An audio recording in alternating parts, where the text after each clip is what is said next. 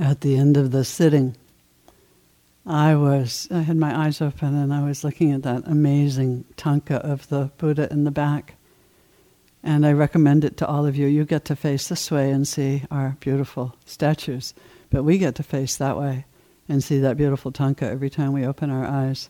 And I find it so inspiring, so I hope you'll all take some time just to stand in front of it, or I don't know if the hall's empty enough, just turn your seat around and sit facing that way for a while and enjoy the Buddha. So last night, Donald talked about the spiritual journey, and he talked about its different stages. And as he talked, knowing, of course, that I was going to be talking tonight, an image and some information that I have kind of came up in my mind. I live on the big island of Hawaii now, and 2 days a week I'm actually Ranger Mary Grace in my little brown uniform over in the national park on the volcano called Kilauea. And I often talk with the visitors who come to the park, because I work in the interpretive section, of how the islands were formed and how they were settled. So probably, as many of you know, they were settled about 1,200 years ago by voyagers who came from other Polynesian islands. But all of those other islands are very, very far away. Hawaii is the most isolated landmass in the world, actually. And so these amazing adventurers came in their double-hulled canoes. And, you know, they're not terribly big boats, those double-hulled canoes. And they made their way following everything they knew about navigation, which was considerable. And some of them, there were some people who were the first ones to find the islands. So they probably didn't even know for sure that they were there or exactly where they were going. And they carried with them, you know, everything that they would need to settle in a new land. It's thought that perhaps, you know, they needed more space. The islands where they were too crowded, or perhaps they had lost some battle or other. No one knows exactly why they set out. But they brought with them what they would need to create a new life. They brought animals, and they brought plants, and they brought seeds, and they brought people, you know, different people who were still able to bear children, so that their life could start again. And, you know, you can imagine if you were setting out on such an adventure, that you would pack as carefully as you could. You know, every item really thought about and considered, putting as much as possible in what is essentially a small space. So I was thinking that we also need provisions for our spiritual journeys. And we need to provide ourselves with what we need kind of carefully so that we don't have too much baggage. Perhaps in our time it's a little bit more like packing to go backpacking, where every ounce counts. So this morning, Donald again reviewed for us that most simple of instructions, that wonderful, wonderful basic instruction. Just be with the body. Just be with the breath. Every time you wander off, come back. It's so simple. It's so simple. And he quoted either last night or this morning, I don't remember which, that teaching from Anindra, who said, just breathe and know that you are breathing, and the whole of the Dharma will be revealed. So it's a teaching that is packed with nourishment, that instruction. Now there's so much there. And it's a teaching that, you know, you could do way worse than to do nothing else for your entire retreat. Just be with the breath, be with the body, come back every time you wander off. And at this point in the retreat, for all of us, simple is probably pretty good. Some of you have been here for a month already, and your life, we all know because we've all been there in your shoes at different times, your life has settled into a pretty simple routine. I think I counted once. There's 8 or 10 things you can do on a retreat. It's not a lot. You sit, you walk, you eat, you sleep, you do your yogi job. It's just not too much. And so your life has become very simple. And in fact, you've probably begun to see how painful, complicated can get sometimes. And then for the other group of you, those who just arrived yesterday, the beginning of a retreat can be really overwhelming. So many announcements, so many instructions, all the adjustments of settling into a community and learning how to live together, even, what's an emergency and what's not an emergency. And so at a time like this, sometimes a really simple instruction is exactly what we need, just what we need to get us underway. So tonight, I wanted to talk about the Buddha's most basic wisdom teaching. That teaching which is familiar to all of us that we know as the Four Noble Truths. And again, as I sat here, just as we were beginning, I was remembering the first time that we all gathered in this hall when we blessed this building. John was here, and I don't know if any of the rest of us were here or not. And the Ajahn Amaro was with us and some of the other monks, and they came in chanting the Dhammacakka Sutta, which is the sutta which contains that teaching of the Four Noble Truths. And I also then was remembering Ajahn Sumedho sitting up on this very stage, and this probably about where I am right now, and teaching over and over and over again about the Four Noble Truths. And every now and then he would just sort of bellow out into the room and he would say, the Four Noble Truths are enough teaching and practice for a lifetime. And then he'd give another talk about the Four Noble Truths over and over and over again, because there's so much in it. It is such good food, It is really the most basic and the most nourishing. I often think of this particular teaching as being quite like fresh bread right out of the oven, And there's no time when fresh bread out of the oven isn't good. Except for those of you on gluten-free diets. But even then, probably fresh gluten-free bread would also taste pretty yummy. So no matter where you are in your practice, and no matter how many times you've heard teachings about the Four Noble Truths, there's something to take in each time.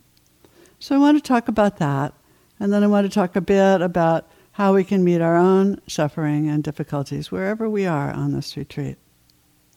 So today, I counted, it's the 29th full day for those of you who came on January 31st. And it's the end of day 1 for all the rest of us. But, I imagine today, it doesn't really matter so much, does it? There's been some struggle for everyone, perhaps quite a lot, in your practice today. And it's such a, struggle or no struggle, it's such a precious opportunity to get to be here. I've always loved that teaching. I think it comes from the Tibetan world, although I'm not sure, that, getting to have a human incarnation is very rare. It's about as rare as a blind sea turtle swimming around in all that ocean that the Hawaiians crossed, coming up right in the middle of a life preserver, So that's not really likely if you're a blind sea turtle in that great big ocean. So that's how rare it is to be human. And then it's even rarer to get to hear the Dharma ever. And it's even rarer to get to practice. So this is a very, very precious thing. Just being here in the simplicity, breathing, noticing what is, being with it. Very simple and not at all easy. But meeting our suffering in a way that is transformative, in a way that seems useful, is an essential ingredient in our spiritual journey. And in fact, I think the ability to meet our suffering in some way that is helpful is the foundation of refuge. So how can that be? How can your suffering be the foundation of refuge? So recently, actually the last time I taught here in January, I was in the middle of a period of one of those viruses that was going around this winter that just wouldn't go away. I had symptoms from one end of me to the other, and I was not happy. I was really not happy, and I wanted it to go away in the worst way. I was not interested in this kind of suffering. And felt very supported. I listened to one of Carol Wilson's talks from the February retreat, in which she talked about her work with her own migraine headaches and how much she wanted them to go away. So I knew I wasn't alone in this process of wanting my suffering to go away.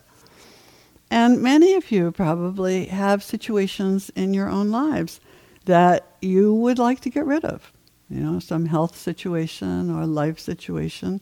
And maybe even some of you came here thinking that maybe you were going to escape that particular situation by going on retreat.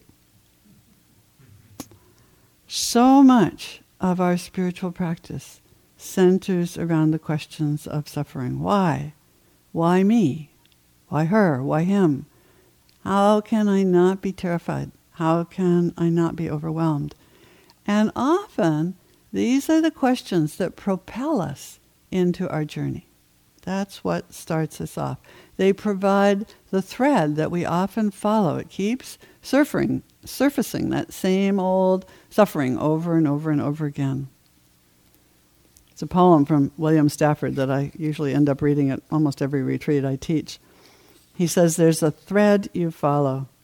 It goes among things that change, but it doesn't change. People wonder about what you are pursuing. You have to explain about the thread, but it is hard for others to see. When you hold it, you can't get lost. Tragedies happen, people get hurt or die, and you suffer and get old. Nothing you do can stop time's unfolding. You don't ever let go of the thread. So I would suggest that this thread of seeking the ending of suffering is the thread that we often follow. And these stories, these really painful stories, for many of us begin very early in our lives. There's abuse, and there's abandonment, there's betrayal, and discrimination, and bullying, and physical handicaps, and injuries, and illness, all of the many, many really terrible things that happen to children in our world. And for some, however, the suffering seems to come later. Even for some of us, maybe a bit of a surprise. We encounter the world of relationships and work, maybe the world of all the enormous social issues that we face these days, or environmental disaster, or so many other difficult things. And we're startled then into realizing, the world is more difficult than I thought it was. And Donald pointed out last night that the Buddha himself was protected in that way. He grew up in a very protected environment until that time, those nights when he finally escaped. I like to think of him as a young man who got a little itchy, and he finally wanted to go out and find out what the world was really like. And he got out and he met those heavenly messengers of sickness and old age and death and the wandering monk, and was astonished, as we are too. So last month, I kept thinking, can this be me? Mary Grace Orr is healthy, and strong. And how can I be sick? This isn't supposed to happen to me. And of course, the answer the Buddha got was, yes, this can happen to you. And my answer was, yes, this is happening to you. And it will probably happen more, to all of us as we get older and move towards our own death. So the Buddha, he was set in motion by that monk. What did this man know?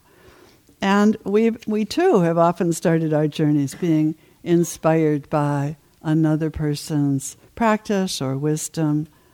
And so he set out on the path and he found his early teachers, And ultimately, he found some answers. But it's interesting, isn't it? He didn't find the answers in the esoteric teachings of his time, and he didn't find them in ascetic practices, but he found his answers from deep attention to his own present moment experience. So simple, so basic, so utterly packed with freedom. And when the time came, when he gave that first teaching that's in the Dhammacakka Sutta, he offered the simple and powerful teachings that have reverberated for the following 2,600 years. So here's how I like to sum up the Four Noble Truths. I kind of do them, I like them a little bit backwards. So this is number 2 followed by number 1. When we get attached to life being a certain way, things get really rough and seem really unsatisfactory and downright wrong. Huge stress and dis-ease result. And then number 4 and number 3, when we live our lives without that attachment and with attention and wisdom and kindness, so the Eightfold Path, there can be an ending to that sense of dis-ease and suffering. We can come to freedom. This is so simple, these teachings, and they are so deeply nourishing. They are that fresh bread of our practice. And they can be heard again and again, and there is enough practice in them for a lifetime, because every time we go around with them, I think of all the times my husband looks at me with an evil twinkle in his eye and he says, attachment causes suffering. One more time. And he's one of my best teachers. And so, as we go farther along in the practice and deeper in our practice, we just see more and more layers, more subtle layers of where we are caught. So each of these truths has 3 important insights. So that all in all, there are 12 things that's important to see. So we see that there is dukkha in its many forms. And we'll talk a little bit more about dukkha in a minute. And we see that we need to understand it. And then we need to know that we have understood. What is dukkha? What is the nature of it? And then we see that the big problem is one of attachment, of desire for things to be other than what they are, and that this leads to the worst kind of suffering. And we see that we have to let go of that attachment. And when it's finally done, we know that we have done it. And then we see that we are not suffering. Voila, fabulous, not suffering. But we don't always see it. And so it has to be made real. It has to be realized. And then we have to know, we have to really know that we have made it real. And then finally, we see that there is a way to live our lives that leads to more and more letting go, to less and less attachment, and that's the Eightfold Path of wise view and wise intention, wise speech, action, and livelihood, and wise effort, mindfulness, and concentration. And we take that on as a practice. That's a path. I love it that it's a path. So that means you walk on it.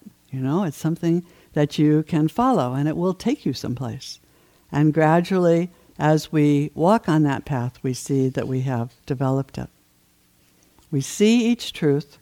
We see what needs to be done in order to understand it and to know it. And we see the result of that practice. So they really are the practice of a lifetime. And in many ways, if you read through the suttas, you realize, I did this once. I did the whole Majjhima Nikaya in I wasn't trying to study it. I just wanted to get an overview, a feeling for what did the Buddha teach. And I realized the Buddha had a shtick. It's just like John Travis has a shtick, a way of teaching. Donald Rothberg has a shtick. And I don't know Winnie very well, but she probably has one too, I would imagine. And I know I do. And the Buddha did too. And over and over and over again. They're the same basic set of teachings, much of which is the Four Noble Truths, comes up in his in all the various suttas. And it's really important to say that nowhere does the Buddha say that you can't begin the path until you've stopped suffering. Isn't that great? You know, you don't have to get over your suffering in order to practice. You know, you practice by beginning where you are. So he begins by describing the human condition. There is dukkha, this thing that gets translated in so many different ways. And it's really important to understand dukkha is not pejorative. It's not like if you have dukkha, you're bad. Dukkha is part of what is inherent in human existence. It can sometimes be translated as out of round. That's one I like a lot, like when a wheel has sort of a flat spot on it and it keeps going ka-thunk, ka-thunk, ka-thunk.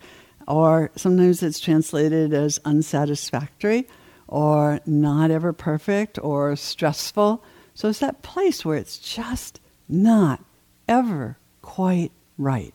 Ever, ever, ever. And he says there are 3 kinds of dukkha. First one I always love because it's dukkha dukkha.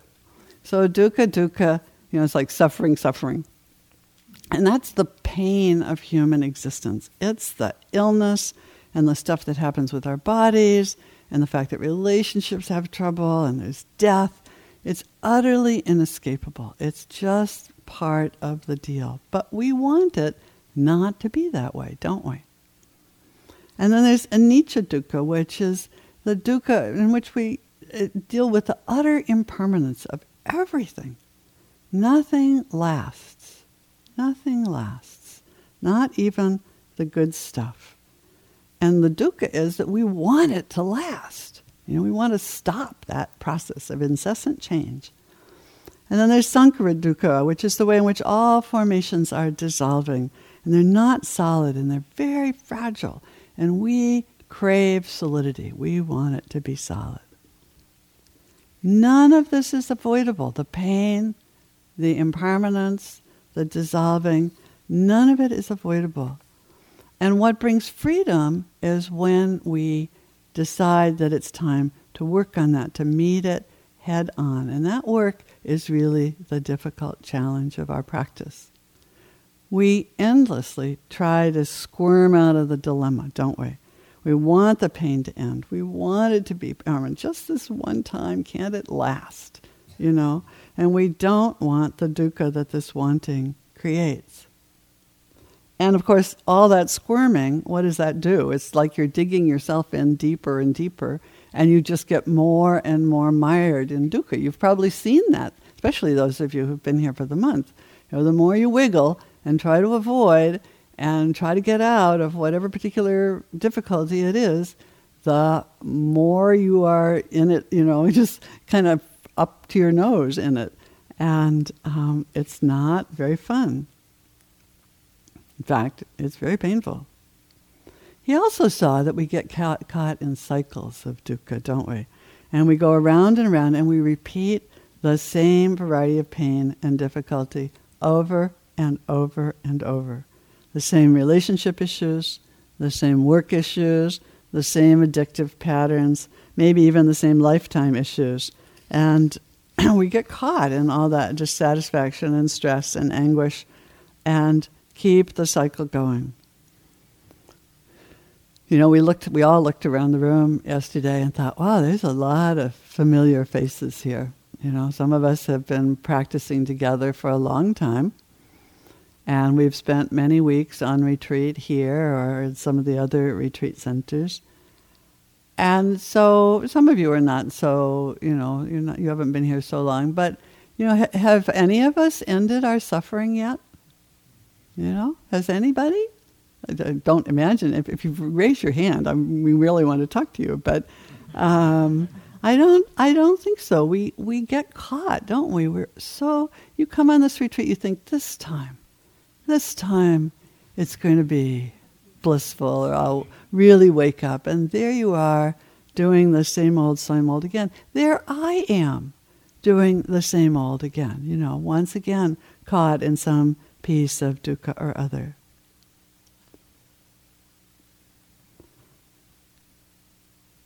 We all, you know, have these places where we just think it should stop.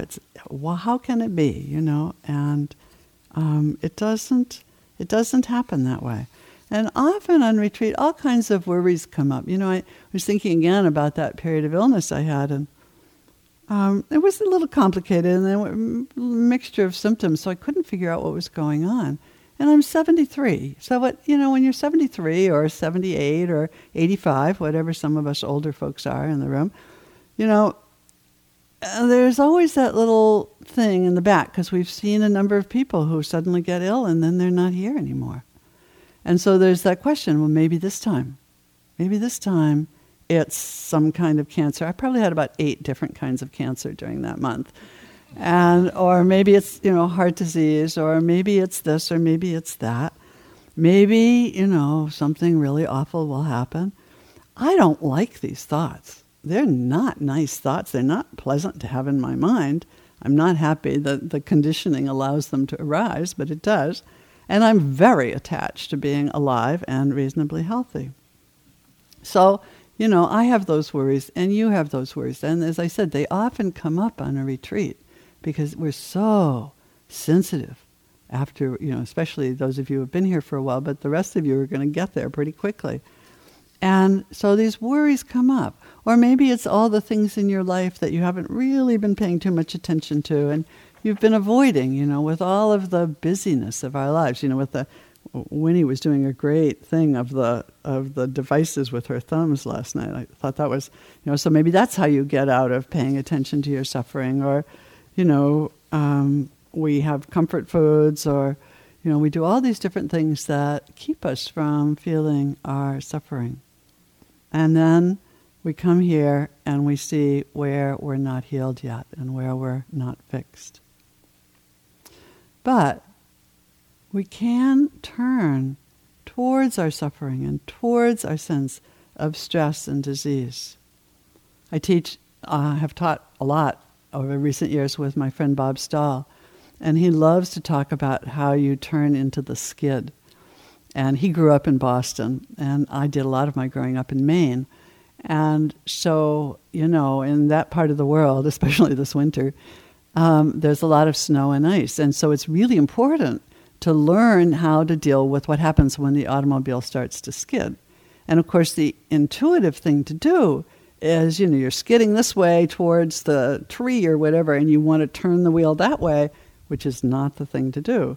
And it will only make matters worse. And what the instruction is, we all got it as adolescents in that part of the world, is turn into the skid so that the wheels will get some traction and then you can get out of it.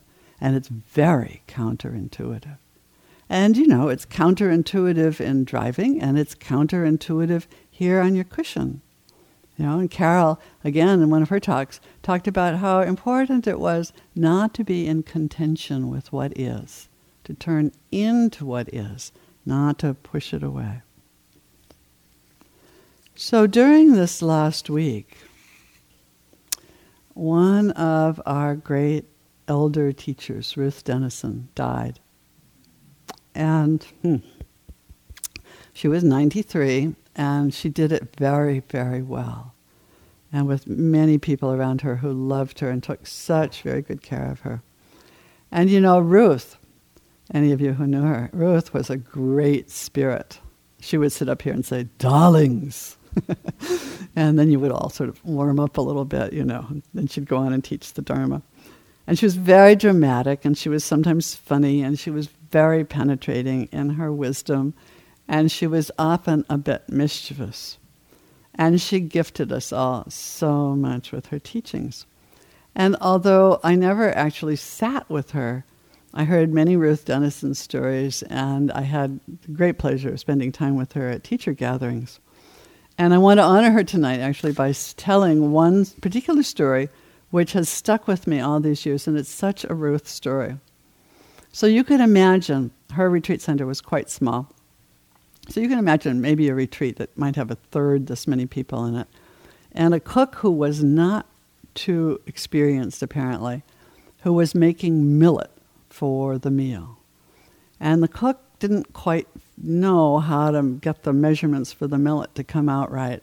So instead of making enough millet for, let's say, 30 or 35 people, the cook made an enormous vat of millet.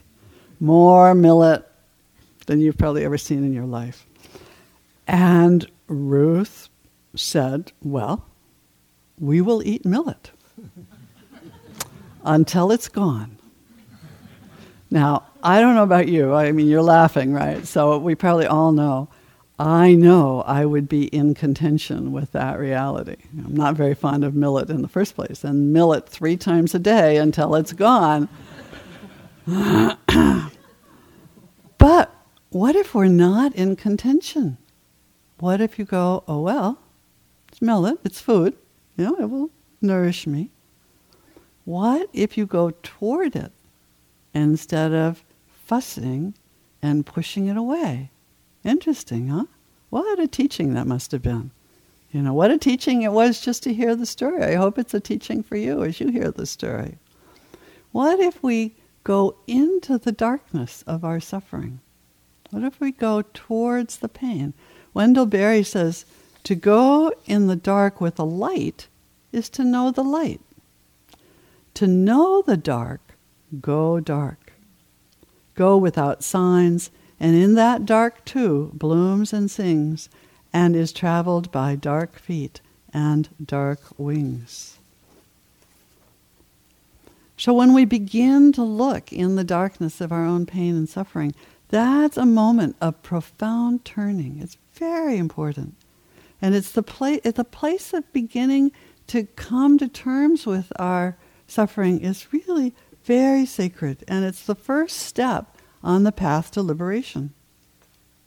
So we have to become students of your own suffering. So if you're suffering, if you're in some difficulty while you're here, this is great. This is a chance to really go into it and to see what is this? What is this suffering like? And again, Ajahn Sumedho would have said, this is the way my anger is. Anger is like this. My hurting knee is like this. My grief is like this. My illness is like this. And separation and loss are like this. This is what my fear is like. So we meet it. We go into it. We give it our attention. We meet what is uncomfortable. We meet it when we're caught in the wanting. Dukkha is like this. Wanting is like this. You don't get really interested in your wanting for things to change and go into that. Having to do what I do not want to do is like this. We so often move away, We take the ibuprofen, we drink the glass of wine, we turn on the TV, we head back into the computer game or the phone app. We just are really unwilling so much of the time to give our suffering any attention at all. So we miss an opportunity when we do this. There was a great meditation teacher, Ajahn Liam, who described his fear as his worthy opponent. That he had really learned a lot by wrestling with this worthy opponent. Now, can we do this with our own fear, with our own suffering? Did you wrestle with your suffering today? Did you get to know it better? And what did you learn about it? What was the flavor of it today? Was it flat out pain or loss or doubt? And if you didn't wrestle today, resolve to do so tomorrow. Really, you have so many opportunities. Retreat has gobs of opportunities to meet suffering. It's the food. Some food might be difficult, or maybe you're filled with desire for the food, or maybe it's your body that's being difficult, or maybe it's your roommate, or the person down the hall, or maybe it's life without your phone, and all the sounds that you don't like, and it just goes on and on. You don't need to worry about it. There will be some suffering that will come along that you get to meet, almost certainly tomorrow. So. Can we meet our experience with an open and compassionate heart? Can we meet our dukkha and our suffering, just our own dukkha and our own suffering, just as you would meet any other suffering being, a suffering child or a suffering creature? So we'll be teaching practices of kindness and compassion. You have the Brahma Vihara session every afternoon, all of the different Brahma Viharas. Most of you already know these practices, And the thing that's really always been amazing to me is that mindfulness itself is a practice of compassion. Isn't that great? It is. It is inherently compassionate and inherently kind. And I do also often tell the story about being at Barre. I'd sat a long period of retreat. I was walking out in the woods. It was at the very end. It was winter. And, I just walking along, kind of relaxing because the retreat was pretty much over. And all of a sudden this thought went through, and it was like an airplane going by with one of those banners, hanging behind the end of it. And it said, "Mindfulness is the best mother." I kind of went, what? Where did that thought come from? I hadn't really been thinking particularly about mindfulness in that moment. Mindfulness is the best mother. But it was a great teaching and a great gift because mindfulness is the mother we've always wanted. That just is with what we are, exactly as we are, in this very moment. That's what mindfulness does. It just meets what is. This is the way it is. From one moment to another, the breath, the sound, the sadness, the nausea, the fear. Carol again said, I copied this down because I really liked the quote. She said, "Freedom comes from recognizing accurately." So mindfulness can be for us, as it was for the Buddha, a way toward awakening. A way toward awakening. Recognizing the difficult and the unpleasant and the painful moment, and then the next one, and allowing it to be in our own hearts.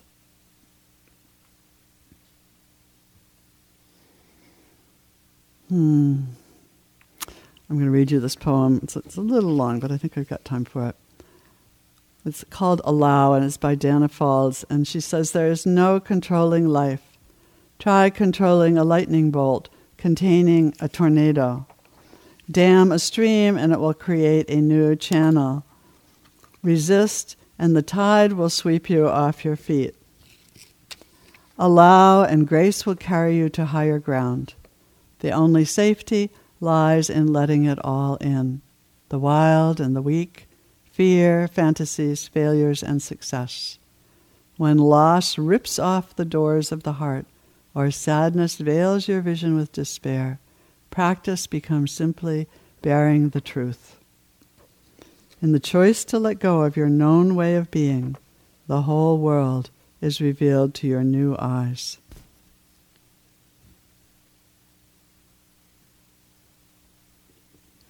It's important to remember that it's enough to begin with yourself, with your own pain. You don't have to begin with the pain of the entire world.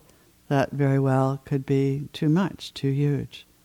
So you can start by sitting here in your chair or your cushion, or lying on your bed or on your cushions here in the hall. It's also important to say that as we recognize and meet these moments of suffering, it does not mean that we do not work for change. It only means that we have to take in the reality of the pain first to better know what actually needs to be done. We have to take in the reality of climate change and the reality of our many deep racial and class issues and all the suffering that has caused in our world, the pain of the LGBTQ community, the pain of your spouse or your partner who's deeply dissatisfied with the relationship and wants to tell you about it. And we can only be creative and know what to do when we actually can meet that pain directly.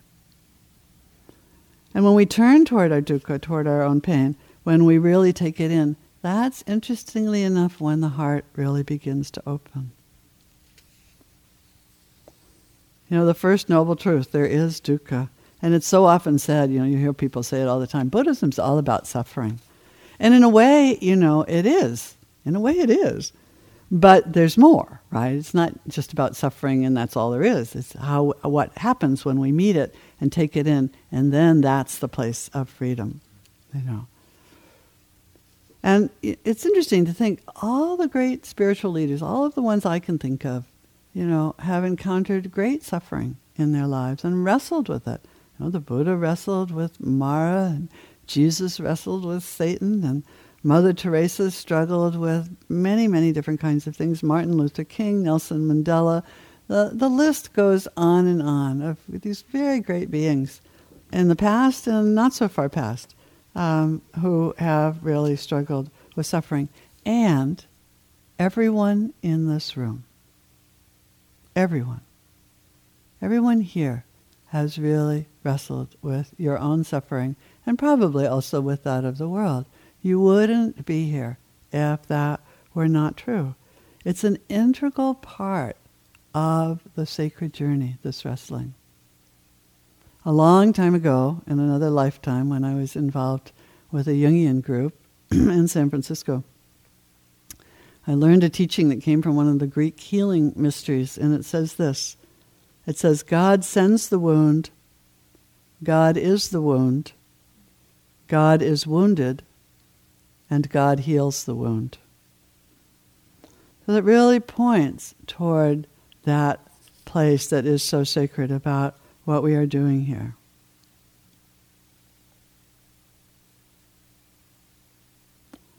There is inherent in existence dukkha and its many forms. We make it much worse by avoiding it. It's possible to work with it and to wake up to its nature. And this work is the door to refuge. The Buddha wanted all beings to be happy. He says so over and over. He wants us to wake up so that we don't have to be caught in the endless repetitive cycle of suffering, so that we can follow the path to liberation.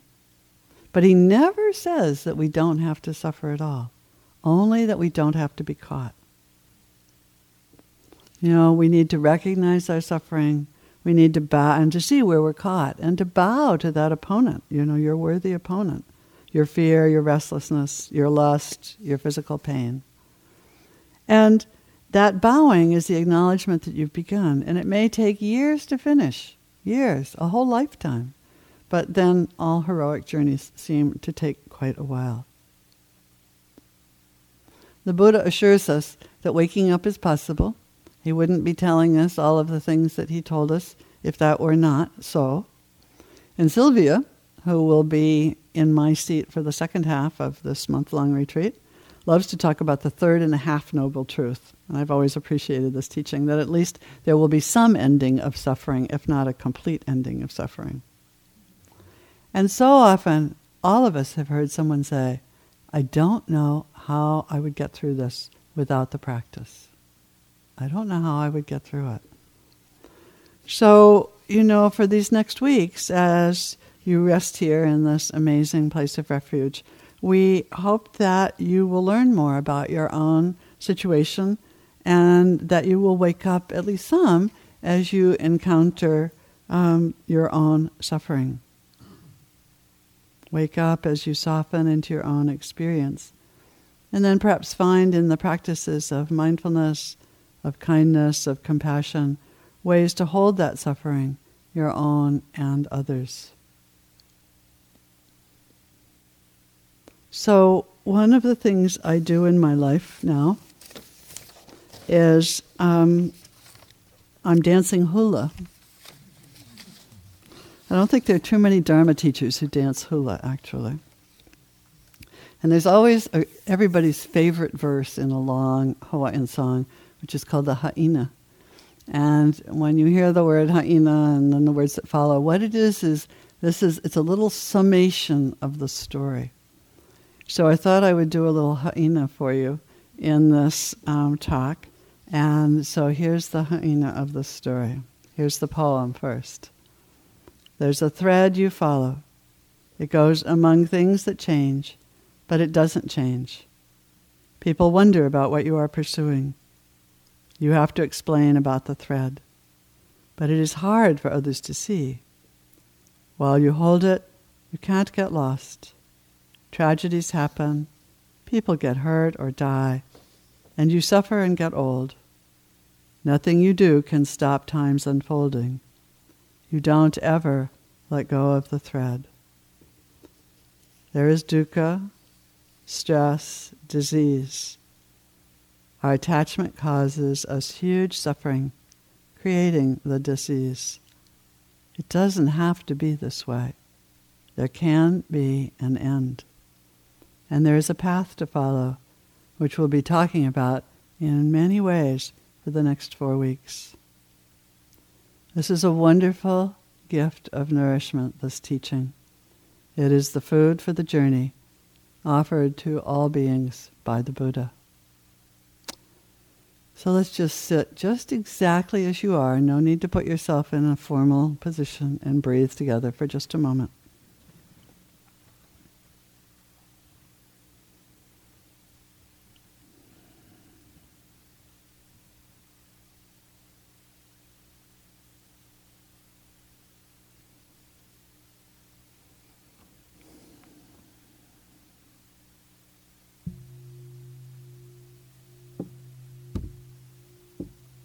So thank you very much for listening, and please enjoy your walking period.